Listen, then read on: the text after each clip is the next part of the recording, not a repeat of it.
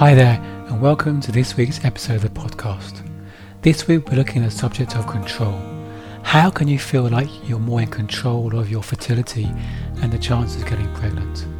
It's such an emotional roller coaster, and sometimes we feel completely out of control and we really struggle to feel more in control.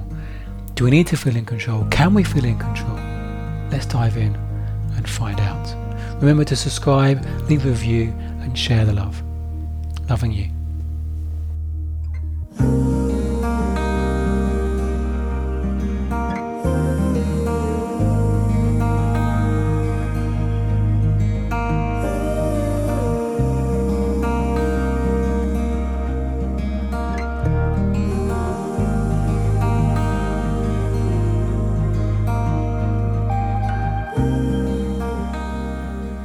I remember each morning taking this huge pile of pills. Some of these pills were absolutely enormous. I didn't really know how to get them down.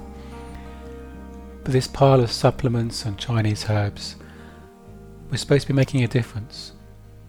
And I would do it religiously. I was committed. I was committed to doing everything I could to improve my fertility.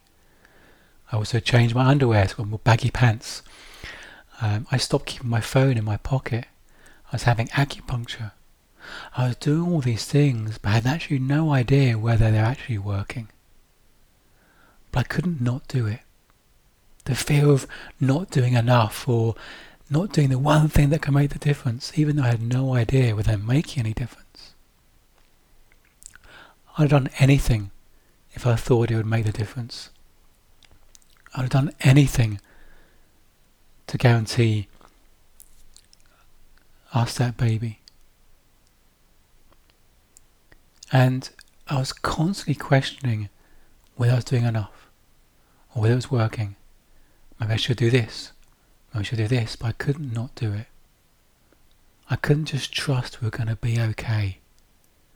I had to know I was doing all I can, trying to change the course of my fertility. I believed I could. I believed people around me are very positive and optimistic. And I believe we could make a difference.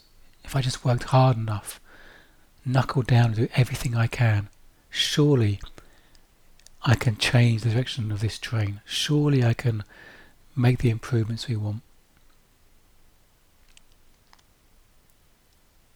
And this is how Project Baby can become all-consuming. Whether it's the daily temperatures, the nutrition, the supplements, the yoga, reflexology, counselling, acupuncture, EFT, affirmations. Oops, did I mention something you're not doing? Should you be doing it? You see, it's this approach out of fear that means it becomes obsessive. And Project Baby takes over our lives. Feels like life goes on hold. This is all we're focusing on.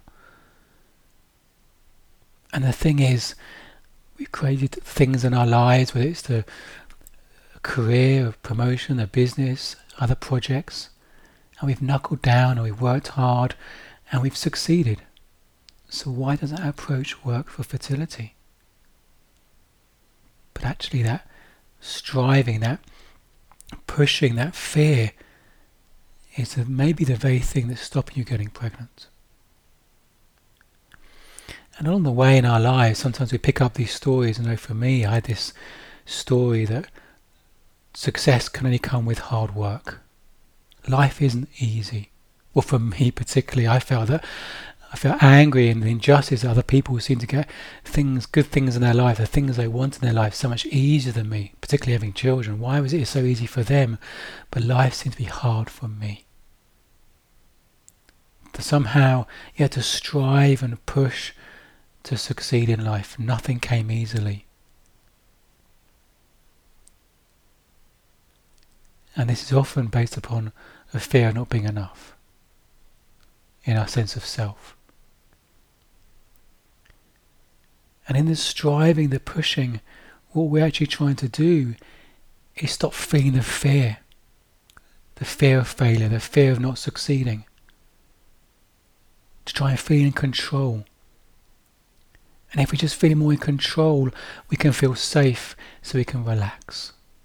The unknownness, the not being in control, is so terrifying. We feel, if we felt more in control, I can relax.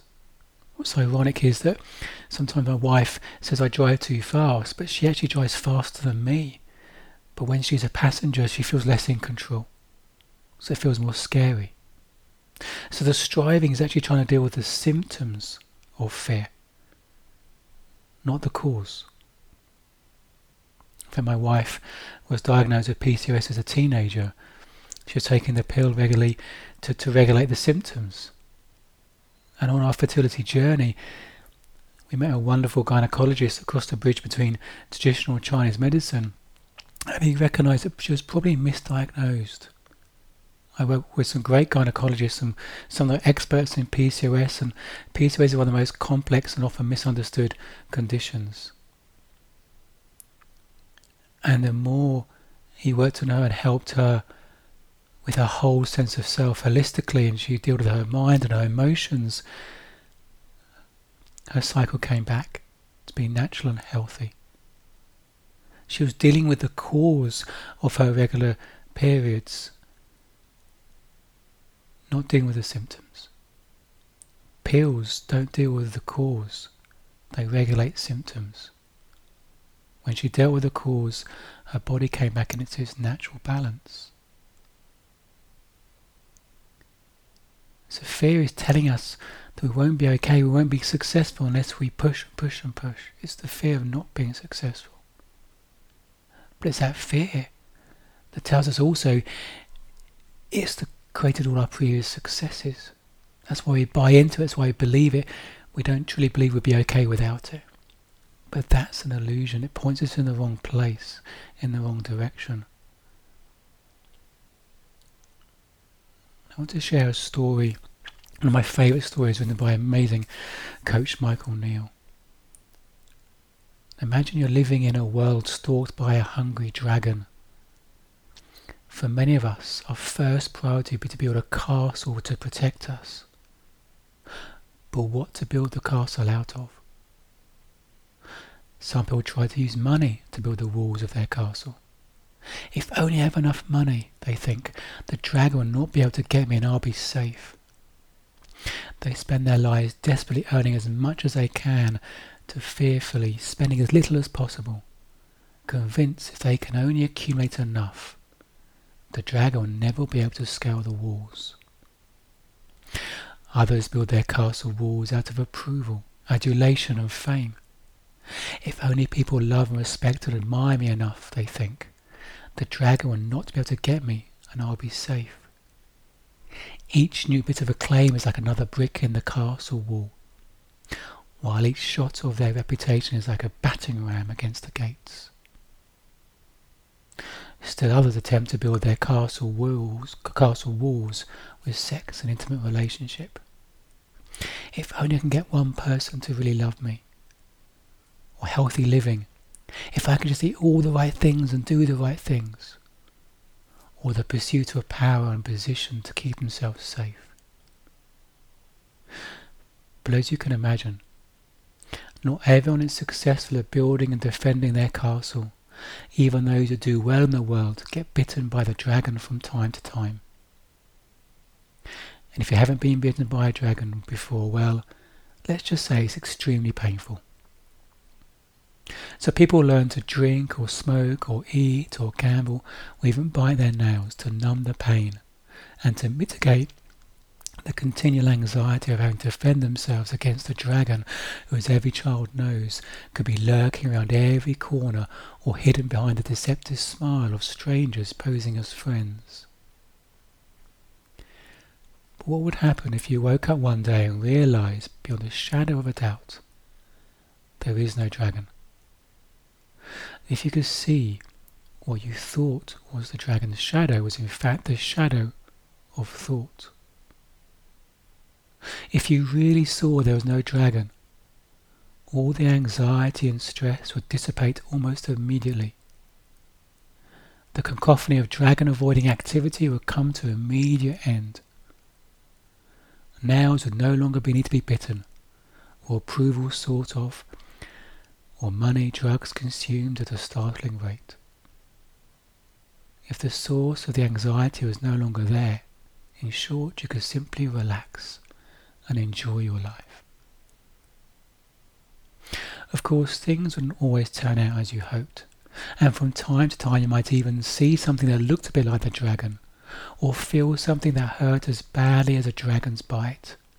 But before you get too caught up in it, something will remind you that you're never afraid of what you're afraid of.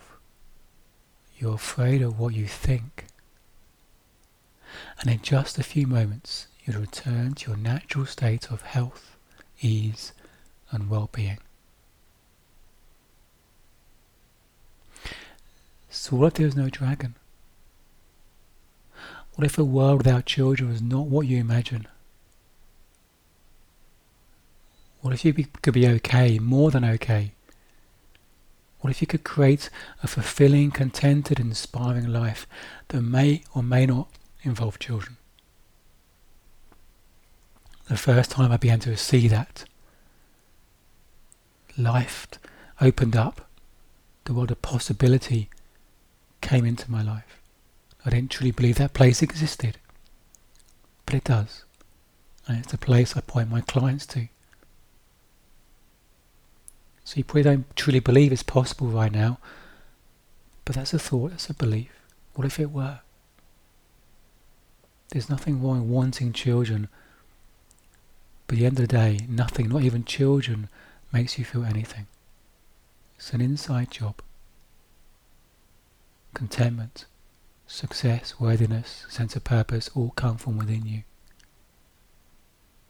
And the things that stops you connecting to that part of you is the fearful, insecure brass band in your head. But in the space between that noise, the space between thoughts, you might catch these glimpses, moments of the still soft flute of inner peace and well-being, of a part of you that knows the dragon doesn't exist. So what's your dragon? Being aware of that is the first step for seeing it for what it is.